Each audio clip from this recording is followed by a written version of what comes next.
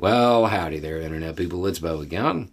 So, today we're going to talk about how you can help, what you can do about the drought. Because almost immediately after that video went out, I had people sending messages basically saying that I seemed frustrated and, I said that I didn't know what could be done. How can people help?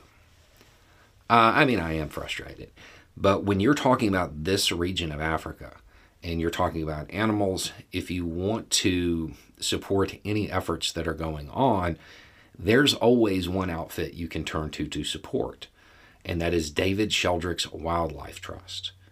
This is just a massive organization, and I have supported them for years. They do amazing work. They are best known for their support of elephants.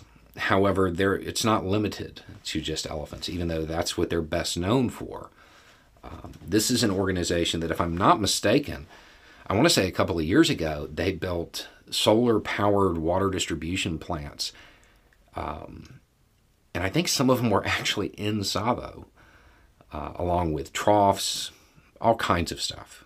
I think that currently they're trucking in water. And I've seen photos, because I follow them on social media, I've seen photos of them distributing like bales of grass to hippos, because without the water, the grasses are gone. And without the grasses, well, the hippos are gone. So they're trying to mitigate there. They're doing everything that they can. I know that on their website they have a wish list of stuff that they need. I've also seen on their social media that they're experiencing an influx of orphaned elephants that they're going to have to care for. So if you are motivated to get involved in this particular situation, that's where I would go. That is the organization that I would support. A lot of times people say, oh, well, you can't just throw money at an issue. Well, when funding is the problem, you absolutely can. And in this case, the funding is the problem. The lack of money to help is really a large part of the issue, because the political will isn't there. So if you're looking to get involved in this, if you're looking to assist, if you want to help these animals that very well may not make it because of the drought, look to David Sheldrick's Wildlife Trust. They have just options, tons of options on how you can help. They also have a cool program that I've done before.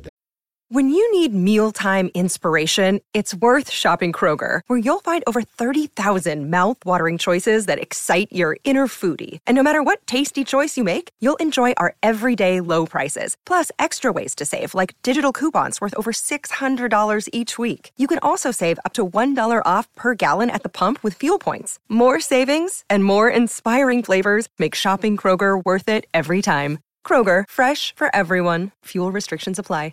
That is, you adopt an elephant or a rhino, or I think they even have giraffes. Again, it's like the wolf thing that we talked about recently. It's a symbolic adoption, but, you get little updates, and it's an interesting thing. Might be a good Christmas present for people who are big into wildlife, and it'll help. They make really good use of the funds that they have.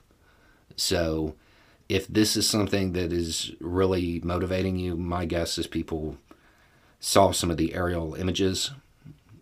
If this is something that is motivating you, you want to get involved, you want to help, you want to try to make a difference when it comes to these animals, I would say that this is your best route. David Sheldrick's Wildlife Trust is the organization I would trust with my money. So, anyway, it's just a thought. Y'all have a good day.